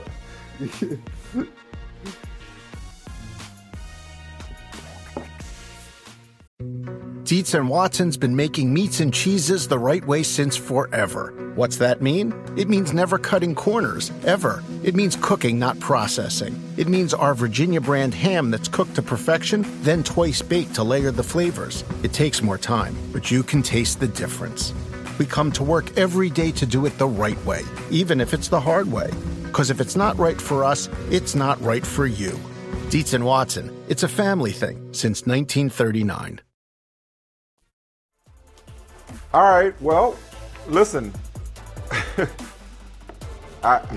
You know what? Every time somebody says, I hate to say I told you so, They lying. Yeah. They lying. So I'm not going to say I hate to say I told you so. I'm just going to say I told you so. Obviously, Aaron Rodgers had his airing of grievances press conference while we were away. He's been practicing well. You know, it is all good, at least for now, in Green Bay between Aaron Rodgers and the Packers. He's taking it one day and obviously one season at a time. You want to hear more from him, read Peter King's Football Morning in America. There's your promo. There's being good team players here, brother from another. Nice. Nice. Michael, listen, I said everything there was to say about Aaron Rodgers this whole time. Stop. Okay, and it played out exactly as I said it would.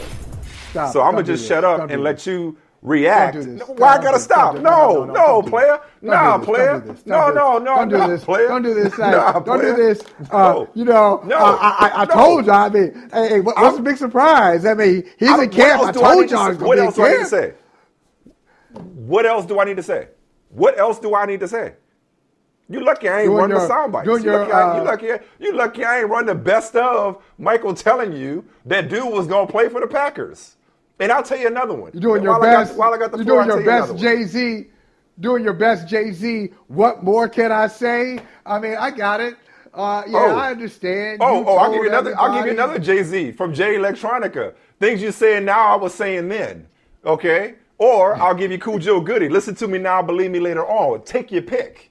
But all I'm saying is, I told you what was going to happen. And while I'm on a roll with Rodgers, let me tell you something else. After reading Peter King's Football Morning in America and reading everything and listening to him, he's going to retire a Green Bay Packer. That's what's going to happen. I don't care if they wiped out 2023. I don't care if there's a understanding that, we'll reassess it. He's going to retire a Green Bay Packer. He's not going anywhere. He didn't go anywhere this year. He thought he was going to go after last year. Okay? He's not going anywhere after this year. Mark it down. He's going to retire. Record it, write it down, take a picture, whatever you need to say. Well, hold on. He's going to retire a Green Bay Packer. And tell me why you say that? Why do you think because you're right. You said it. You called all this stuff. Aaron Rodgers has no leverage and it's no big deal, and the Packers aren't worried, and you turned out to be right. I'll give you that. I'll give it to you. But retiring a Packer is a different layer. That's a different thread. We weren't working on that thread. That's something different. Why do you say it? He's less of a lamed-up quarterback than he believes he is. See, the idea that he was a lamed-up quarterback, and this is what the press conference told me, was rooted in, obviously there's a financial component. Set that aside, okay? And that's a big one, but set it aside for purposes of what I was going to say. That's a big set aside. He thought it was a lamed-up. That's a real big set aside. He thought he was a lamed-up quarterback because his sense of urgency, okay, to put the best team on the field, even though they went 13-3 in back-to-back NFC title games, his sense of urgency, he did not believe was matched by the front office because the front office did not solicit his opinion on personnel. So when you couple Jordan Love's selection with the first-round pick in 2020, trading up to get him, with the fact that, let Aaron tell it, they never cared what I thought about how they could help me better do my job. I think I deserve better than just to be a player here. He felt like a lamed-up quarterback. My commentary on this has been rooted in one thing and one thing only. And even though Jordan Love looked pretty good in his outing the other day in preseason, by all accounts, he ain't ready. And the idea that Brian Gutekunst, Mark Murphy, and Matt LaFleur would be dumb enough to make the reigning MVP a lamed-up quarterback in favor of a guy who ain't ready for prime time is ludicrous, okay? I do not expect Aaron Rodgers to play any worse than he did last year. So as long as Aaron Rodgers is Aaron Rodgers as we know him, the Packers will acquiesce to whatever it takes to make him feel better. They've already got Randall Cobb. They probably won't get Clay Matthews, but they already went out and got Randall Cobb per his request. And just like marriages, you hit rough patches. You go through marriage counseling, maybe even trial separation, but it doesn't have to end in divorce, Jimmy. Does not have to end in divorce. And this Bonnie situation has been resolved. They will be in contention again this year. And after this year, I do not see Aaron Rodgers, because if he was able to swallow his pride this year, if he was able to set it all aside this year, and after all that hue and cry and gnashing of teeth, come back, I don't see Aaron Rodgers stepping back and saying, you know what, I'm out of here. Well, why? Because Because what? It's still the best situation for him. And I guarantee you he sits there next year and says, I want to be that rare guy. Peyton didn't do it. Brady didn't do it. Namath didn't do it. Unitas didn't do it. Montana didn't do it. The only one is Elway that I could think of on top of my head. I want to be that rare guy that finishes his career with the team that drafted him. I guarantee this will be a footnote in the story of Aaron Rodgers. Yeah. He ain't going nowhere, not this year and not next year. I disagree. He will not retire a Packer. See, this is what, now you said he swallowed his pride. He swallowed his pride because he was a poor strategist. See, he tried to negotiate or tried to force his exit from Green Bay, but he did it at the wrong time. He thought he could make his power move on the day of the draft and that the Packers would be forced to do something right at that time. Sorry, buddy. You didn't plan this out. You didn't think this through. And so once the Packers didn't trade you on day 1, day 2, day 3 of the draft, you're in bad shape. Financially, it didn't make sense for them. Competitively, it didn't make sense for them. You didn't make a stink early enough. You didn't start planning your exit early enough. So I think he's going to learn from the spring 2021 mistake, and he's going to take that into 2022. He will not retire a Packer. He will not be a Packer in 2022. See, one thing you talk about a divorce and all this stuff, you're right. I love marriage. You know, I'm a big fan of marriage. So are you. I'm always for working it out. Unless he don't want to be there. Unless she don't want to be there. Look, man, I saw you on a date. You know what I mean? We can't work this out because you're not invested in this marriage. I don't think he wants to be in the marriage. But that was your logic throughout this entire ordeal. He doesn't want to be there. I know. He doesn't want to be there. Strategy. Guess what? Clearly he does. He got stuck. He does not want to be there enough to sit out. He does want to be there. He's there. He's fully invested. That's right. He was stuck. Listen to what the man is saying. Stuck. See, you were right. I'm giving you credit. Credit. There's a difference. I minimize. If he didn't want to be there, what you were saying. He would have retired. Okay. If he didn't want to be there, he would have said, I could do bad by myself, and he'd have retired. He'd have stayed away. He was pissed, and there's a difference. You graduated top of your class, salutatorian, I think that's what they call it. Okay, you're way up there, smart guy, big brains. I got the big brain on Mike. So what's the definition of a dilemma? A dilemma is a true definition of a dilemma. People use it wrong. Between two bad options. Right. So he had retire. He didn't want that. He had go back to the Packers. He didn't want that. But going back to the Packers, not his first choice, but it's better than retirement. And so that's what he was left with. I think going forward, he'll have more options. It won't just be go back to the Packers or retire. He didn't want to retire. And so now, of course, going back to the Packers, hey, I love the city. Dude, I ain't buying that. That's what you got to say right now. They had you up against the wall. You had no options. And he had to go back But I don't think he went back reluctantly. He didn't go back reluctantly. And I'm telling you, winning, as you know, cures everything. Okay? If they go 13-3 again and then are in contention again, maybe even win the Super Bowl again for all we know. Okay? He's not going to say, I want to leave just on GP. I'm guaranteed these things have a funny way of working themselves out. They have a funny way of working themselves out. Yeah. And I believe that if he were hell-bent, if he hated Brian Gutekunst that much, he would have cut off his nose to spite his face and said, you know what, I'm not playing for y'all. I'm serious. But he came back, and he's invested, and he's happy. And in the Packers, when they ain't writing that they have to release him, they don't even have to trade him. I guarantee you that they come to a meeting of the minds after the season, and they do things better, more in line with the way he wants them done, because he's still going to be one of the best 2-3 quarterbacks in the NFL. And they're not going to go to Jordan Love, not willingly. I'm going back to your lyrics book. Your lyrics book on Aaron Rodgers, you said he's coming back because football players play on Sunday. That's what you said. So football players play on Sunday, and that was his option, either to play on Sunday or to be watching Red Zone. And he didn't want to watch Red Zone, so he's back with the Packers. He wants to compete. Not only does he want to play, he wants to compete. The Packers still give him that, especially if they sign Devontae Adams. They get that done? Come on, he going to compete. He ain't going nowhere. He's Aaron Rodgers. He going to compete just by showing up. Whoever he played for, he going to compete. That's true. Because of who he is. That's true. Dietz and Watson's been making meats and cheeses the right way since forever. What's that mean? It means never cutting corners, ever. It means cooking, not processing. It means our Virginia brand ham that's cooked to perfection, then twice baked to layer the flavors. It takes more time, but you can taste the difference. We come to work every day to do it the right way, even if it's the hard way. Because if it's not right for us, it's not right for you. Dietz and Watson, it's a family thing since 1939.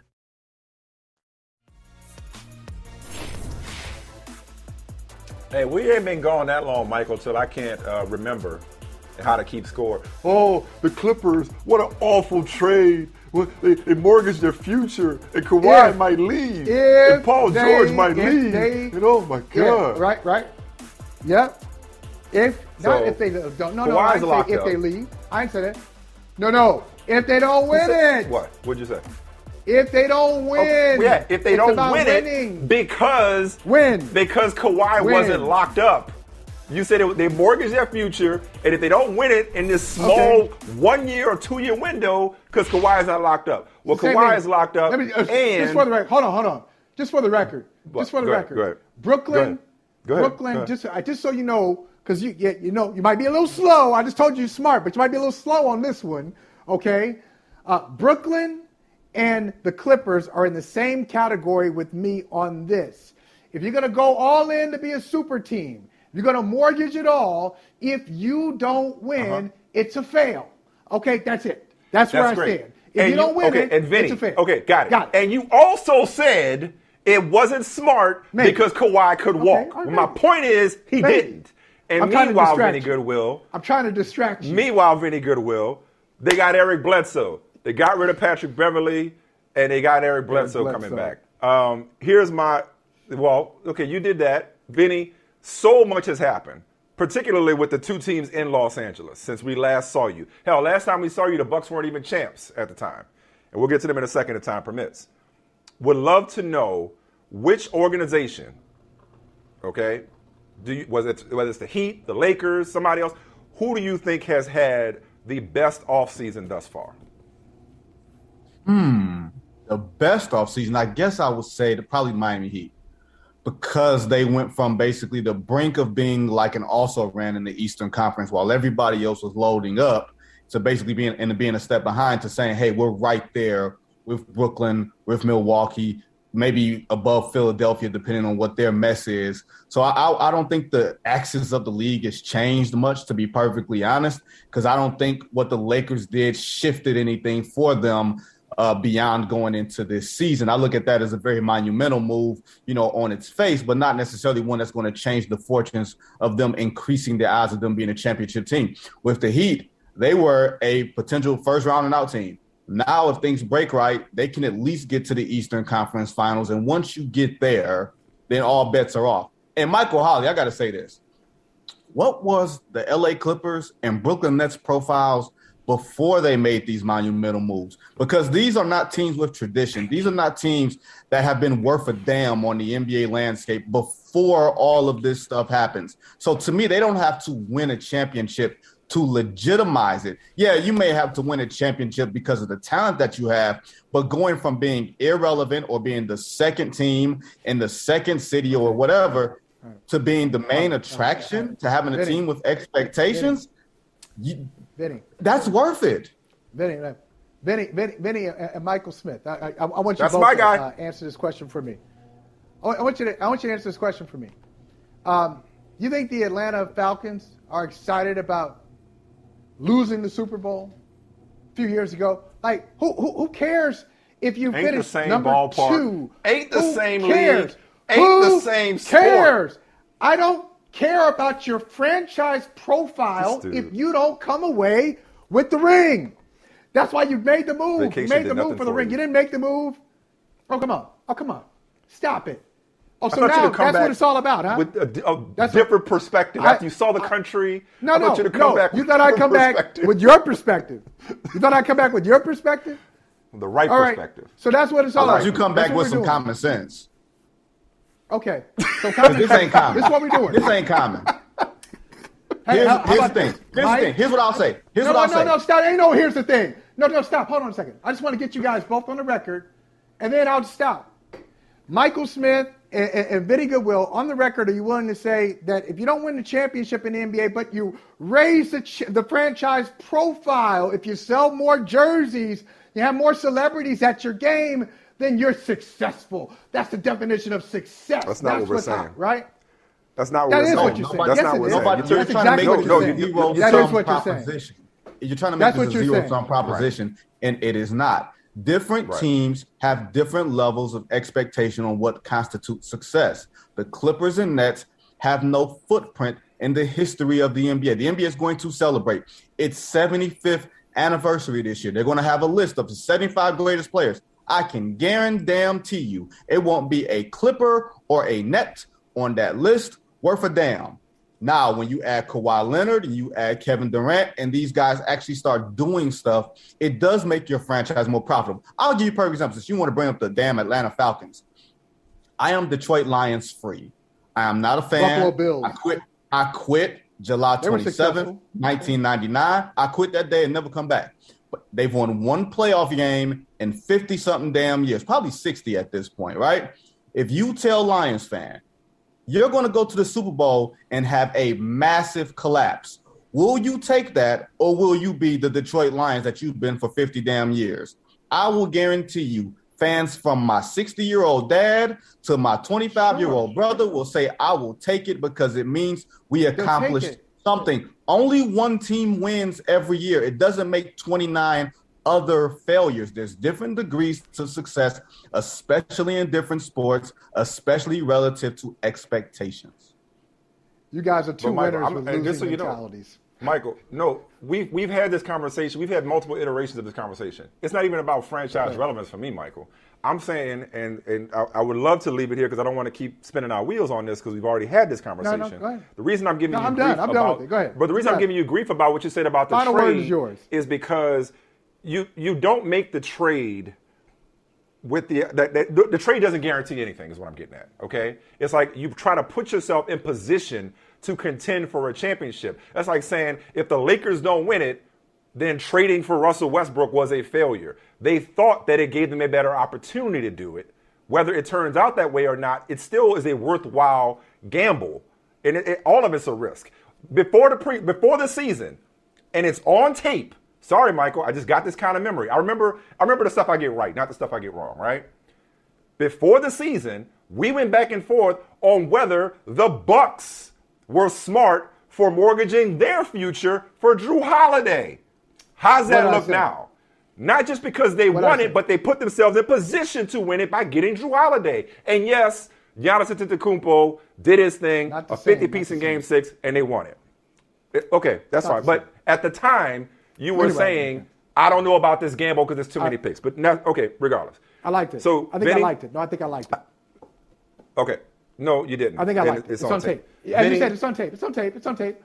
We can find it. Okay. That's all right. Go ahead. Somewhere. It's on YouTube. Vinny, buried on YouTube. Vinny, I would love to know, you're in Vegas right now, right? Unless you redecorated your house. You're in Vegas, aren't you? Are you still in Vegas? So you covered the Summer League. You mentioned your Detroit roots. I'd love to know, I mean, listen, I think the Nets have had the best offseason because they kept Kevin Durant, got Patty Mills, and who knows, maybe they got a bucket getter. I know it's Summer League and Cam Thomas out of LSU late in the first round. But did the Pistons win the draft with Cade Cunningham and Luka Garza at the 52nd pick? Again, I know it's Summer League, but they look like they might have found a diamond in the rough in Luka Garza. I don't know how, he was a nice player in college. He was a great player in college. But I just wonder in general, like, who are the Summer League standouts that you actually put stock in their performance from which you, if any? Maybe you're one of those people that don't put any stock in Summer League. But what rookies have really showed you that they're the real deal in Summer League? That's a great question. I'm not sure how much stock I put in the Summer League as a whole. Like, you're just checking to see if guys are competent. Like the top guys, you're just trying to see if the height, weight, the speed, all these other different things. You're just trying to see if these guys can play at an NBA speed. With that said, yeah, a guy like Cade Cunningham has been as advertised. A guy like Luka Garza, who's a human lighter than what he was when he was at Iowa, basically losing 30-plus pounds. And you're looking at him and saying, okay, maybe he can finish inside. Maybe he can be a productive NBA player. It's, again, relative to expectations, a late second-round pick, anything you're going to get out of that traditionally is going to be gravy. I'll say a team that's sort of impressed me a little bit, and I was on the back end of this, a couple weeks ago after the draft, was the Golden State Warriors. I was not a fan of them keeping their draft picks and not mortgaging everything to go in on everything with Steph and Clay and all those guys to maximize the prime that they had left. They're trying to thread a very, very fine needle with playing with the past, playing with the present, and playing with the future.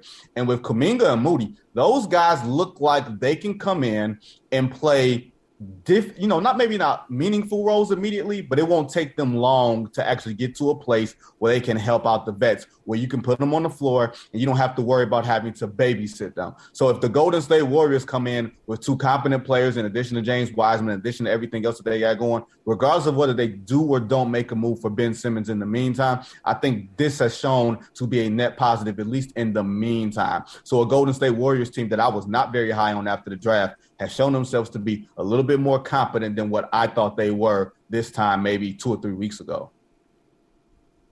I like it. All right, can we get a money jar for the 21-22 season? And if we go over 10 references, this is between both of you guys.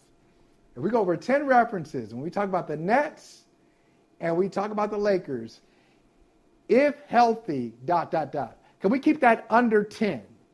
Like, I'm so tired of hearing about the this Nets. Season? The one, if they can say, if they stay healthy, the Lakers, if they're healthy, can we just say that neither one of them are going to be healthy? They're not going to be healthy. It's like a silly. How do you know that? It's a silly game we play. How do we know that? Because they're an older. Both of them are older, especially the Lakers. They're an older team. They're not going to be healthy. They're going to be 100% healthy. Thank you very much. There's my evidence there. And then with the Nets, Kyrie Irving is rarely healthy. Kevin Durant got a birthday coming next week, Mike. Not 42 like you, but he's getting up there. Health is going to be an issue for him. Health is always is lately an issue for James Harden. Let's just leave if healthy out of it, but it is. But it was in the playoffs last year, right? Hamstring. Was the hamstring an issue or no? Was health an issue for Kyrie or no? Continue. Go ahead. Are you telling me where are you going with this? Is health not an issue for Kyrie? This is where I just want to throw that out there. Where are you going with this? Question. Proceed, counselor. That's where I'm going. That's just what I wanted to say. I want to say that. But my question for the honorable writer, Mr. Goodwill, is this. Do you think the top 5 has changed in the NBA? Individual players, and especially at number 1, with what we saw from Giannis in the NBA Finals, incredible. Are you willing to say that Giannis has overtaken Durant and LeBron as the number 1 player in the league, or is it too early for that? I am of the mind that what I saw in the playoffs from Kevin Durant cemented him with y'all as him being the best player in basketball. Once again, Michael Holley, and you may have a short memory, and I may be insane. I believe Kevin Durant has been the best player in basketball for quite a long time. We just did not want to give him a title. We as a basketball community, not me, but we as a basketball community did not want to give him his flowers because he went to Golden State and all the drama and everything else. But he's been largely the best player in the game for the past X amount of years. Giannis is challenging him. I think it's more or less an apples to oranges thing. I don't think it's, a zero-sum proposition. But for me and my money, I would say Kevin Durant by a slim margin is the best player in basketball, a little bit over Giannis. And then behind it, you got the Lukas, you got LeBron, depending on, if he's right, if he's healthy and everything else. Then there's everybody else behind that. But I think the undisputed 1 and 2, Tyson Holyfield, that is Giannis, and that is KD. You know what I love about Giannis and what he did in our absence was my man gave us an all-time great block, an all-time great alley, a 50-piece in Game 6 to close out, and he gave us some wisdom looking ahead, looking at the past is pride, looking at the future is ego, standing the present is humility. I'm like, damn. I'm like just dropping knowledge at his press conferences. He was incredible. But last thing, and Michael, I love that.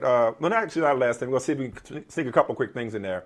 I got one more after this one, Vinny, so we're going to try to speed it up a little bit. I just wonder on your Kevin Durant point real quick. When we last left, there was all kinds of panic about Team USA. Only for it to end up with people maybe call it Kevin Durant perhaps the greatest member in Team USA history in terms of basketball.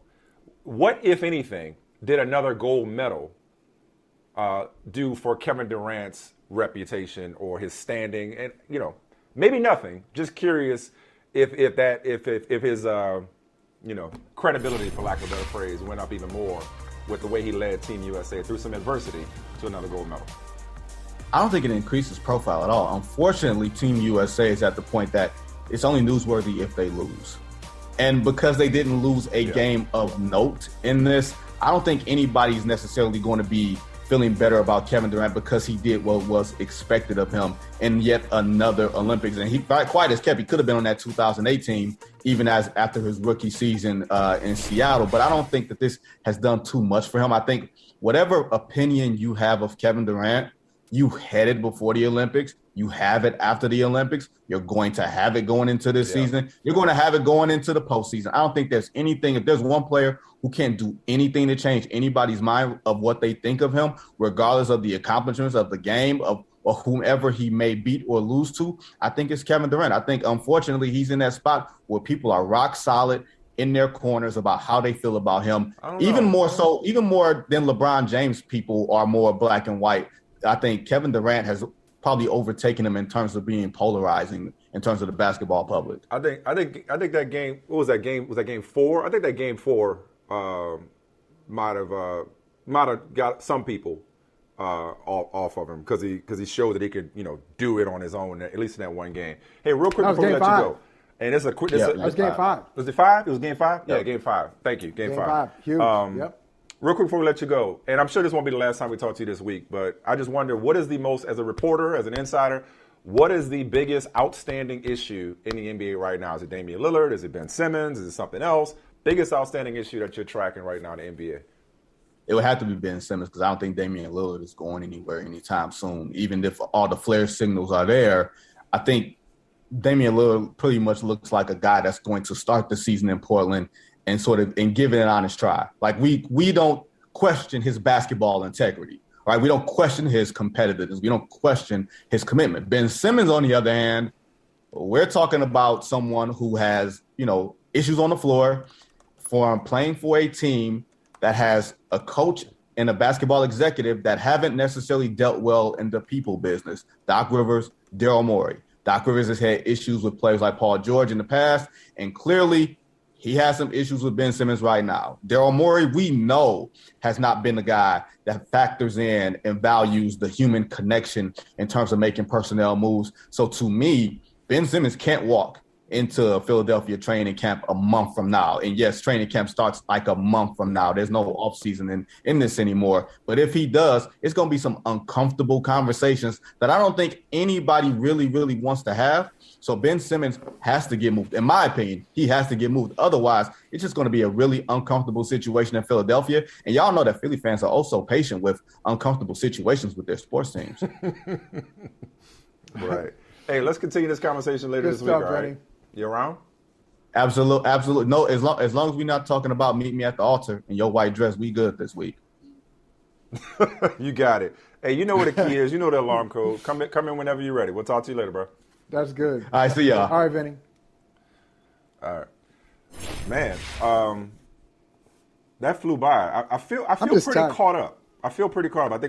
I think we did a decent job of balancing, like looking ahead but looking back. I didn't want to bore people. Like, don't nobody care what we think about the Olympics from several weeks ago, or you know what I mean? Don't be so sure. I liked your question on the finals. No, but I liked your question on the finals. Like, we didn't break down Game 5 and 6 as much as you were like, hey, the pantheon of NBA players. That was more in the present and more forward thinking. So I kind of want to strike that balance. You know what I mean? I just, Yeah, I got to tell you, I thought it was a great show, and you'd be surprised. You'd be surprised what people want to hear from you. Like, even though the event has passed, people want to know your opinion on certain things. That's why they come hang out with us. They want to know what we think, even though, hey, we're past the Olympics, we're past the NBA Finals, and those sorts of things. Let me just tell you, though, just being real with you, I'm so tired of y'all. I'm just so tired of y'all. You know, I just... Y'all as in me and Vinny, or just like y'all, you people? Who you talking about? Yeah, wait. You, Vinny, and people like you who will continue to make excuses for teams that don't win championships. It's just somebody made an excuse. Hey, who made an excuse? It is. Hey, you know, it was a worthy effort. You tried for it. You did. You put yourself in a position to win. You know what? I got to tell you, and this is my thing. It's my issue. You know what I don't do, Mike? This is just something for me. I get turned off by this, even on resumes. And sometimes people on their resumes, they put Emmy nominee. I was nominated for an Emmy. I never put that down. I don't put that down. I don't care if you were an Emmy. Did you win it? Well, were you nominated for it? I've been nominated for an Emmy. I ain't bragging about it, being nominated for an Emmy. I've been nominated for one. Like a real Emmy? I've won one. Okay. A real Emmy. I've won one Emmy. Yeah. And that's all I talk about. Like, Emmy nominations, I don't care. Like, okay, so what? Who won it? I was nominated for one? God. Hey, Pulitzer Prize finalist. I don't want to hear about it. Did you win it? NBA championship participant. Don't want to hear it. You are the worst kind of person. You are the worst kind of fan. Maybe. You are the problem with fans in general. Yes, I am. You are why, if you don't win a ring, you ain't bleep. You are that mentality. Like only one team can win. No. Nobody's making their reasons and excuses. Notice the difference in the words. And nobody's making excuses as much as we're observing what actually happened. I'm not one of those people. On the other hand, I'm not one of those people. No, I'm not. Ricky Bobby out here. You are. You just said it. Like, I don't care if you were Emmy nominated. I don't care if you were Oscar nominated. Like, no. Here's a distinction. You want to talk about Charles Barkley and Karl Malone, and we're just talking about them balling. Yes, but then when you start to say, well, at least they made it to the NBA Finals, then that's where I lose my stuff. Don't bring it up. Don't start none. It won't be none. That's not what I'm saying. Don't start none. It won't be none. I didn't say that. All I'm doing is talking about. Honestly, all I was doing was talking about how many times you were wrong. That's all I was really doing. So I don't know how we got on this. You keep counting. You keep counting. I'll see you tomorrow.